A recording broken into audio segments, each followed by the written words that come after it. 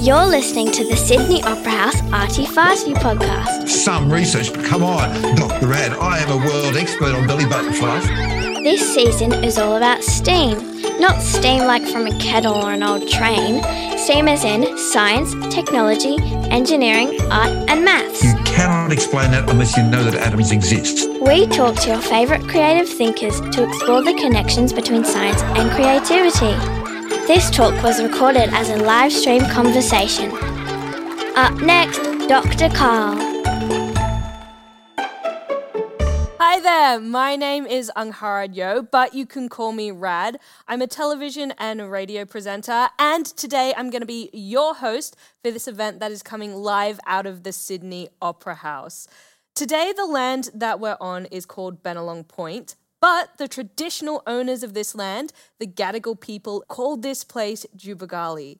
I'd like to acknowledge their ongoing, unbroken connection to the beautiful land and waters that are here and pay my respect to their elders past, present and future. Now, we have schools joining us from all over the country today because we have a very special guest that we're going to chat to. His name is Dr. Karl, and he has had an absolutely extensive career. In fact, I've got a whole laundry list of things that he's done, which includes being a physicist, a labourer, a roadie for bands, a car mechanic, a filmmaker, a biomedical engineer, taxi driver, TV weatherman, and a medical doctor at the Children's Hospital in Sydney. And hello to the students who are tuning in and joining us from there today. He's also the author of 47 books and counting, and his most recent book was published last year. It was called Dr. Karl's Little Book of Climate Change Science. So today he is with us to chat all things science. Please welcome Dr. Karl. Ahoy, Dr. Rad, and you left out the bit where I was test driving four-wheel drives in the Australian outback for 2 decades, but yes, here we Amazing. are. Let's rock for the students. What haven't you done, honestly? So Had a baby. So we want to get to know you a little bit more. Where did your science journey start? Because obviously you've done a lot of different things, but what sparked you to become the scientist that you are now? One single thing, curiosity. I remember walking down the street one day and thinking, look at that, the sky's blue. Why isn't it green? The grass is green, but why isn't it blue? And that started me trying to understand the world around me. That's amazing. I love that it was something so simple and that yet it's taken you on this incredible journey. How would you describe what you do now? What is it that you would have as your job description? Well, if you've watched Xena the Warrior Woman, you would know that one of the most respected people in that series was the storyteller who would go from village to village. So I see myself now as a storyteller telling stories about the universe around us. I love that you see yourself as a storyteller and not like a science communicator or something like that. Well, stories are very important because we have our brains wired up to be able to remember a story. So if I tell you a long story about Snow White and the Seven Dwarfs, you can remember that story. But if I were to tell you the words that make up that story in alphabetical order, you can give them back to me. But the whole story you capture as a single snapshot. And is that how your mind works, that you find if someone tells you a story, you remember it better and that's why you tell stories?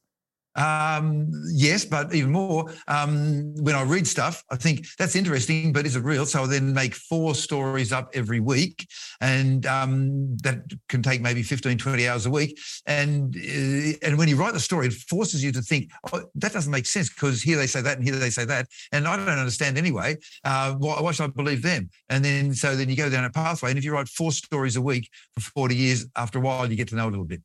That's also why you have 47 books. So what would you say has been your favorite job in all the jobs that you've done, and why? Being a doctor in the kids' hospital, because I realised that what I could do was help liberate people from what was holding them back. What do you mean by that?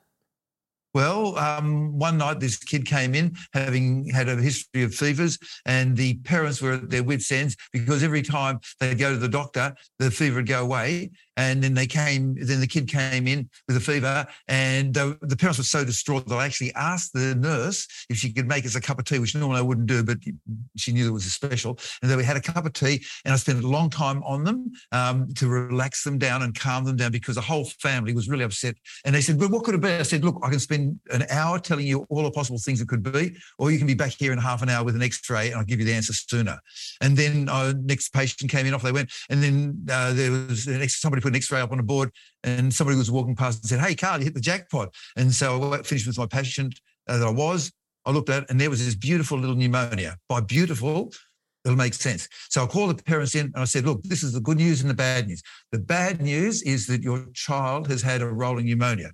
The good news is that we bring you and we admit you and your child overnight, give you industrial grade antibiotics, and it's fixed, and nobody dies and everybody's happy. And they burst into tears and I burst into tears. And so at that moment, I realised that the reason I became a doctor was so that I could help liberate people from what was holding them back.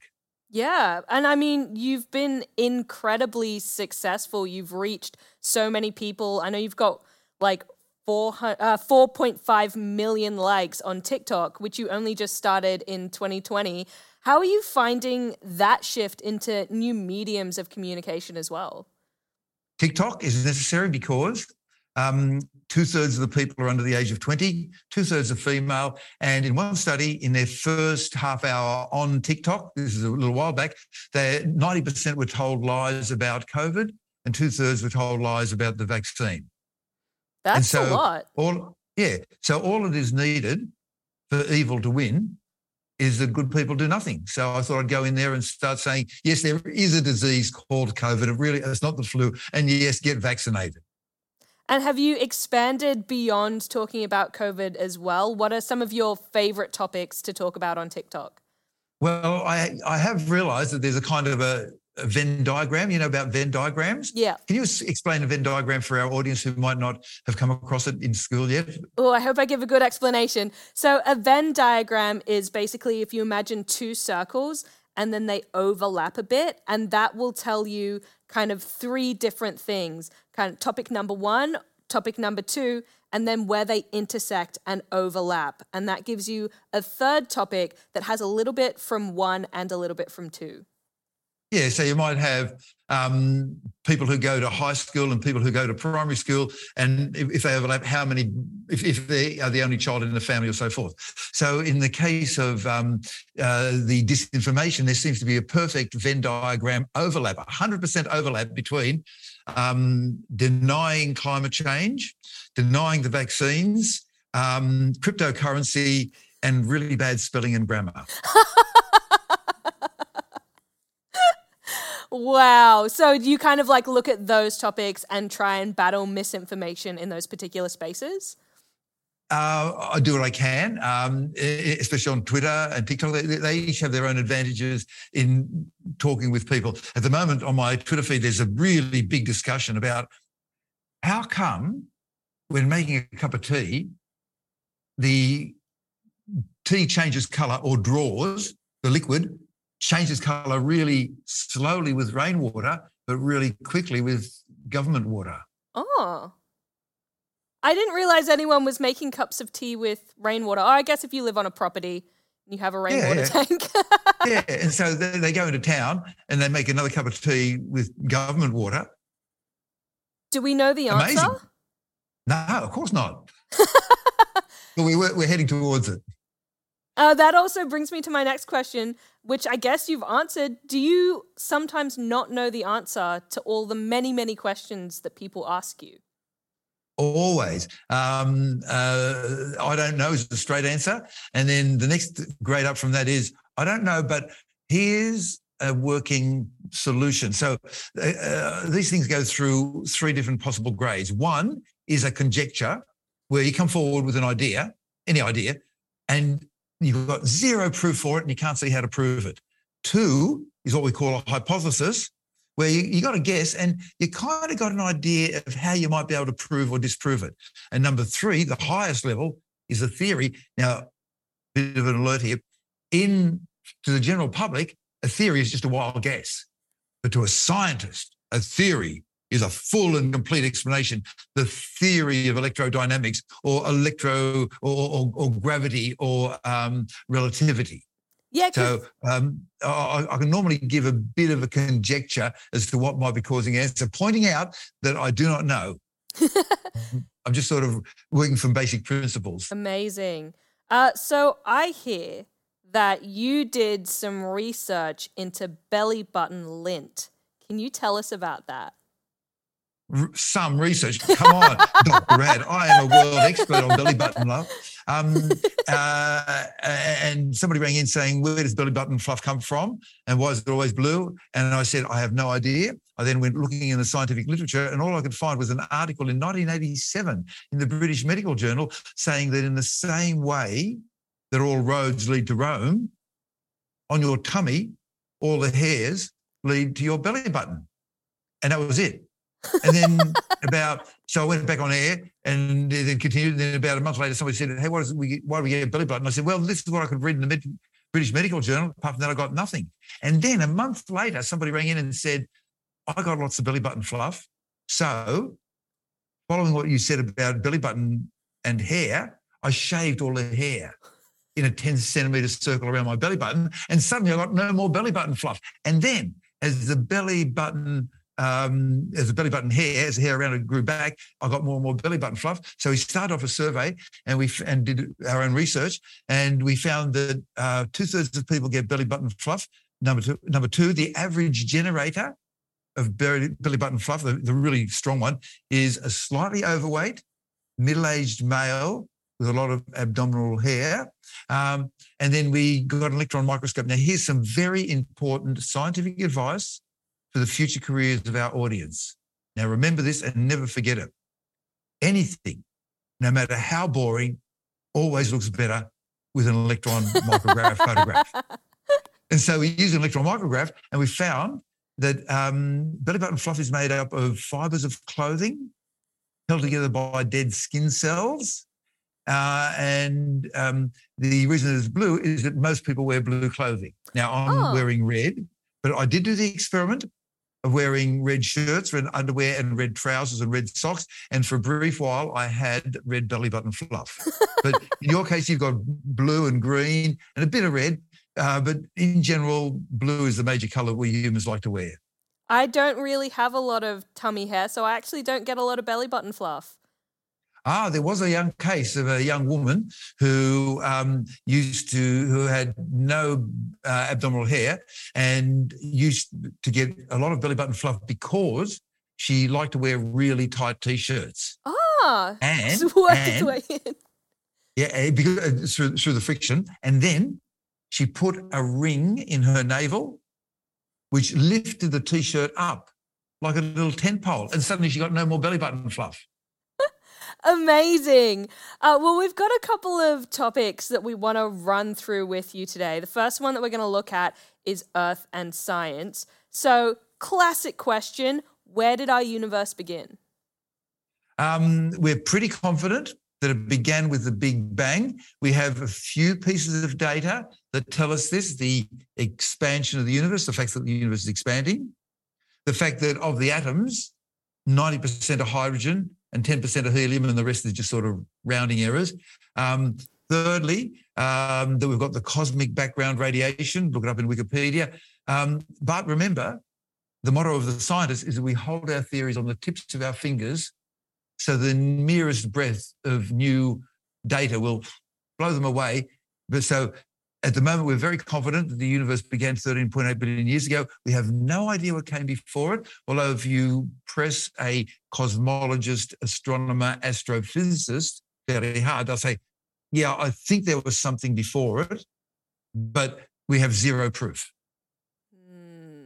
Okay, well, I always hate that answer because I love to know, but I guess that's just one of the big questions of the universe that we still have to wait on. Do you think we ever will know? Yes. There are several big mysteries right now. Dark matter, which makes up 25% of the universe. Dark energy, which is making up about 70% of the universe. What's inside black holes and are they connected? The missing 8 dimensions. and what was there before the Big Bang. And I reckon by the end of this century, people will be saying to their kids, come in, Jacinta, and stop playing with the dark matter and have lunch. I reckon that dark matter will be the first one to be solved, and maybe by the end of this century we'll be able to make and use black holes. We had some questions sent in to us from some students that I'm going to play videos of. We've got beautiful videos of them asking these questions. The first one is 4 questions in one. So it's a lot to remember, but I think you've got them in front of you as well, just in case. Got a pen. Okay, great. So this one comes to us from Pelican Waters in Queensland. Hi, I'm Abby from grade 8. Hi, Abby. From the school, Clancy City Private School, and I have 4 questions. How much does the sky weigh? How does the multiverse work? Can a coin falling from the Empire State Building kill you? Could a person in a falling lift survive if they jumped as it hits the ground? Right, Dr. Abby. So luckily I have this, you might think of it as a pen, but I think of it as a non-volatile text insertion and text deletion device that still works even when the internet is down and batteries don't work. Amazing thing, this stuff. So the sky is basically the blue thing we see. Go to my webpage, or just type into your search engine, Dr. Abby, ABC, Dr.Karl, blue sky, and it'll give you the answer. It's called Raleigh's Law of Scattering. But the straight answer is 5,000 trillion tons of atmosphere. That is the weight of our atmosphere, 5,000 trillion tons. So that's the weight of the sky. Is the multiverse real? So the multiverse says that at every instant, things split. In one scenario, I do this, but in another scenario, I do this. And as a result of doing this rather than this, a storm will form here or there in the Amazon and everything is different. Is the multiverse proven? No. But if string theory is correct, then the multiverse is correct.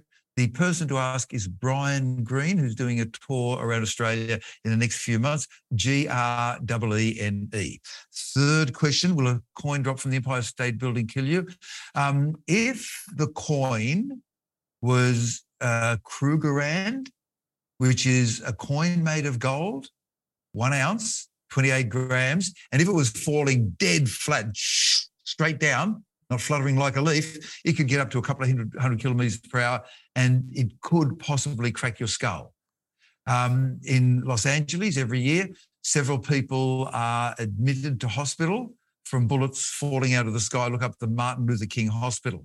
And in some of the Middle Eastern countries, when they fire bullets into the air, people get hurt as they come down. But your average coin, not a 1 ounce or 28 gram coin of solid gold, your average coin is only a few grams. And it'll flutter like this. And in the 1960s, a scientist in Kansas did the experiment of mounting coins onto a series of balloons. And when they got to a certain height, he had a fancy, this is in the 60s and 70s, a fancy system to drop the coin down, and he tried to catch them. And they didn't go that fast. They only got up to a speed of about 40 kilometres per hour because they just sort of fluttered like a leaf.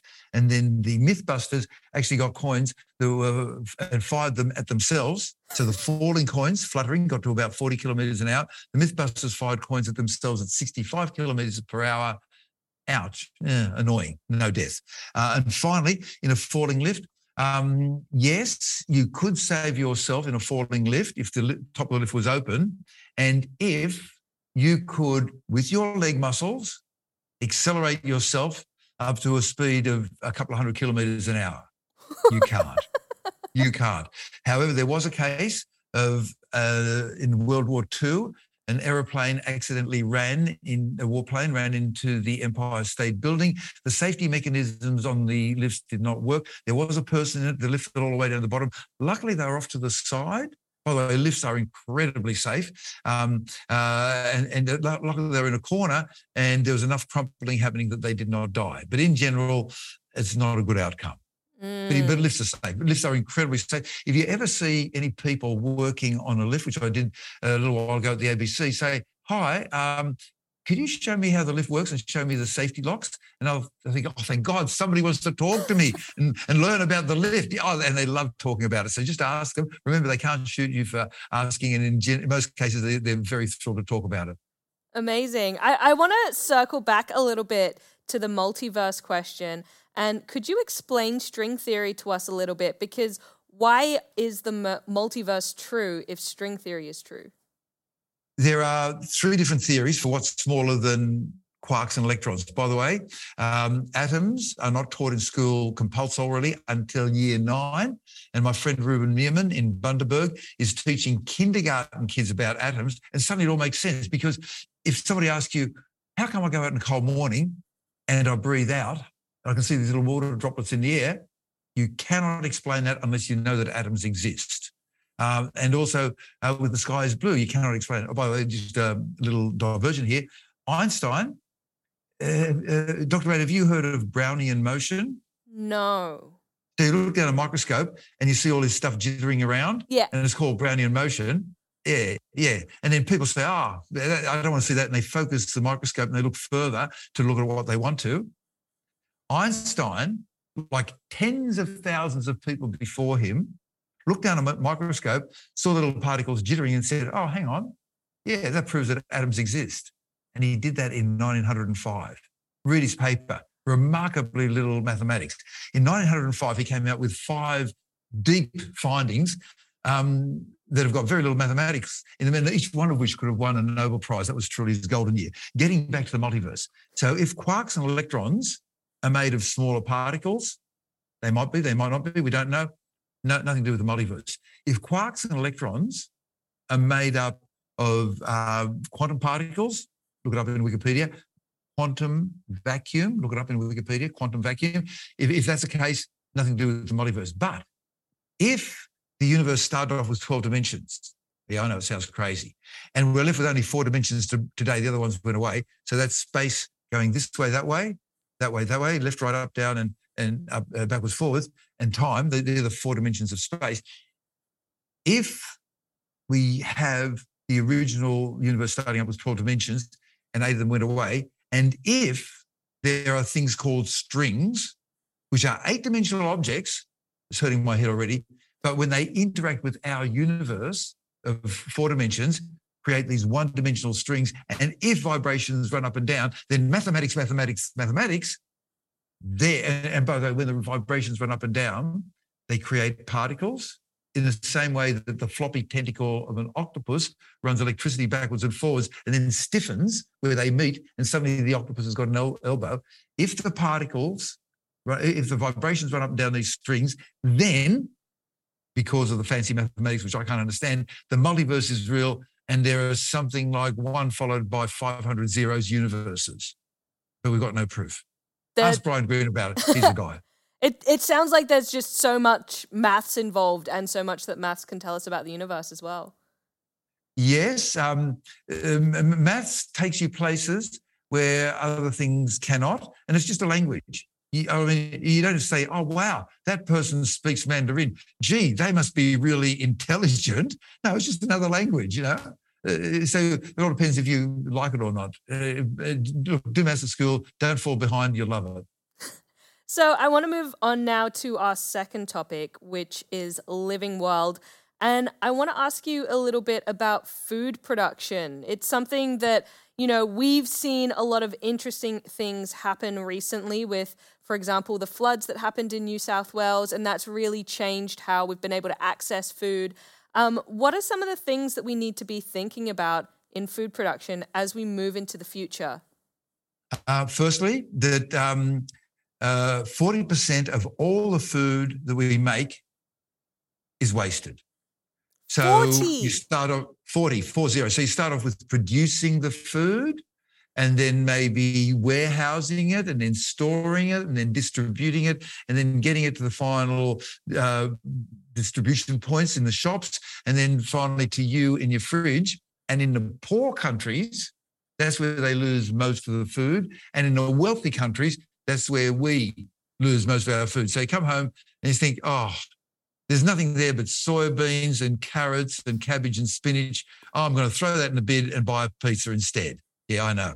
So firstly, we can do a lot better with the food. Secondly, we are already in the process of moving away. We're just doing the beginning baby steps of moving away from getting meat from animals to growing it in vats in the laboratory with genetic engineering. Thirdly, in Australia, we make enough food for, to be able to feed 80 million people, but our population is only 25 million.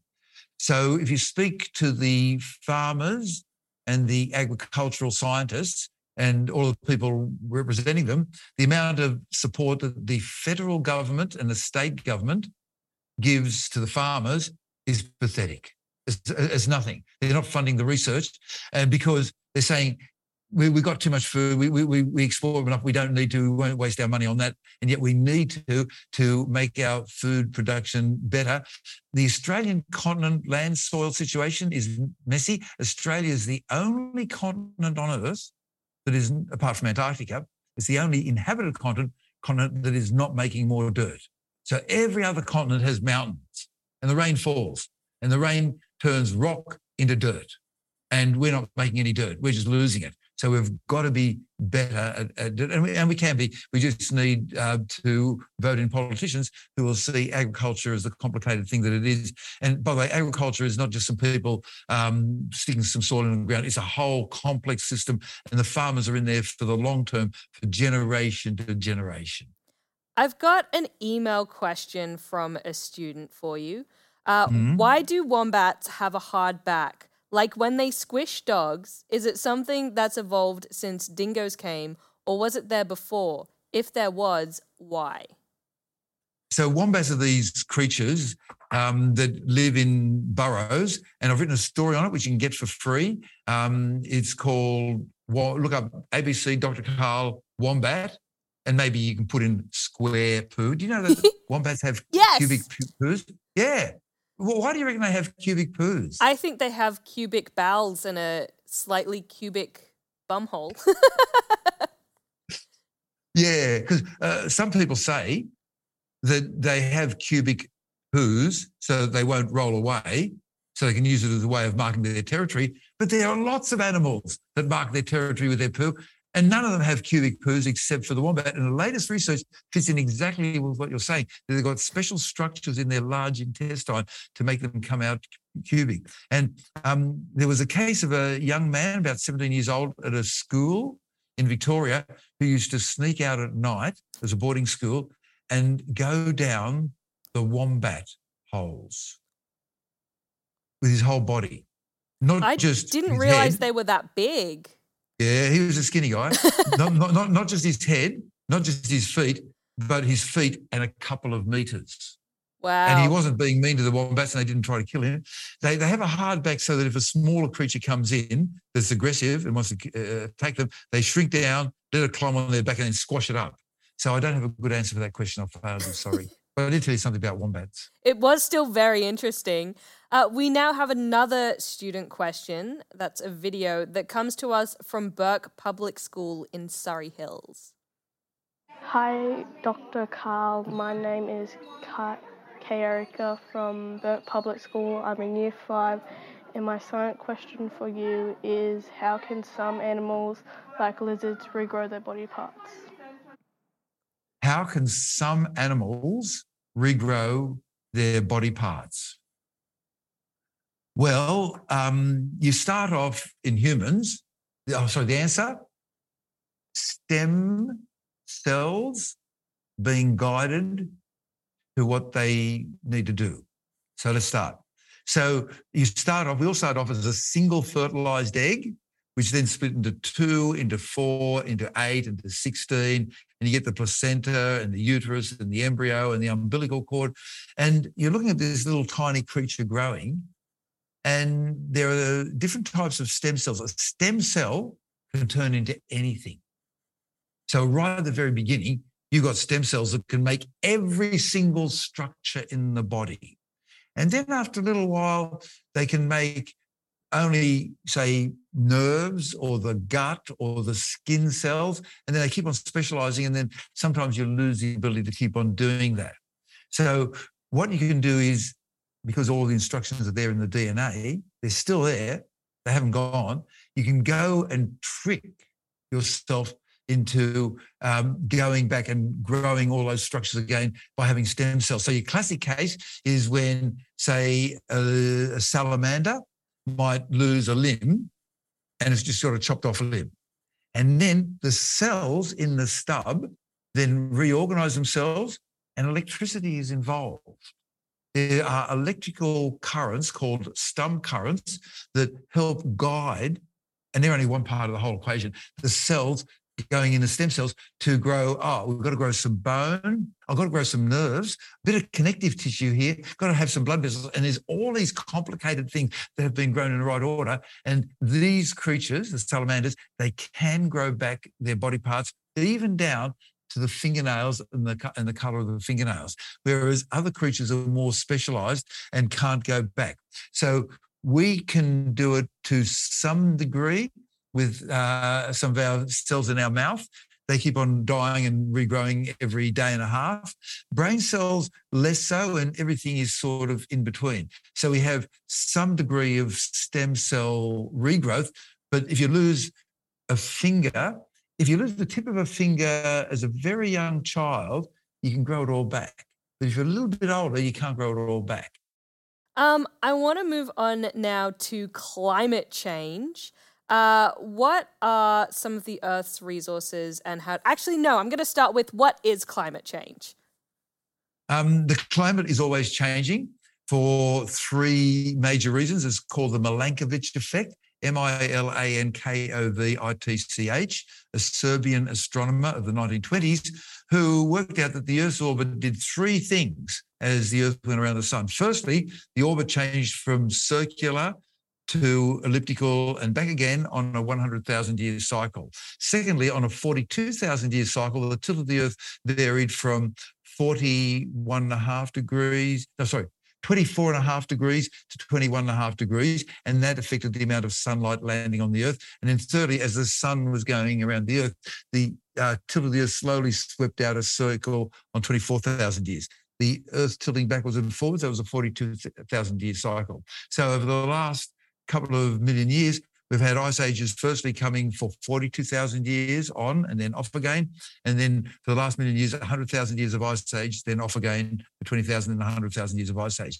Climate change is where we have pumped so much greenhouse gas into the atmosphere that we have changed the temperature of the lower atmosphere and the upper ocean significantly. Like, we're not changing the temperature of the whole Earth. Like down in the core, we're not affecting that. That's 6,000 kilometres away. But the bottom 8 kilometres of atmosphere and the top 1 kilometre of ocean, we've warmed that up by 1 degree at an enormous rate, very, very quickly, faster than we've measured ever in the last 4 million years. And we've done this with greenhouse gases, which act like a one-way valve.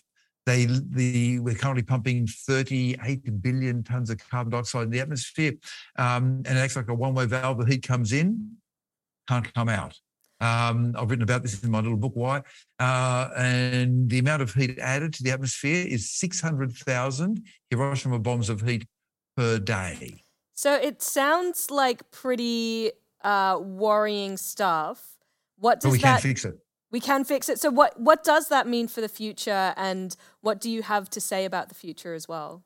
Okay, here comes the THM, which stands for take-home message. For those people who are following the TLDR or too long didn't read, we can stop and reverse rising carbon dioxide levels and climate change, and we can bring the conditions back to what they were in the 20th century using today's technology, and we can pay for it with half the money that we give away for free to the fossil fuel companies. So the fossil fuel companies get 8 cents in every dollar you earn. Did you know that you give 8 cents out of every dollar to the fossil fuel companies in the world? Why? Because they told the governments of the world that they wanted, and out of a total world budget of $85 trillion, Australia makes about 1.5. The fossil fuel companies get $6 trillion a year for free. Wow. That's 8% of the world budget they get given for free. That's 4 times the world military budget, 5 times Australia's GDP, 85 times what we spend in space. All we do is take 4% of that back. They're still making huge profits. And then we can stop putting carbon dioxide into the atmosphere. 3 places to go, 4 places. My little book of climate change science, it's $10. It's cheap. Second, drawdown.org.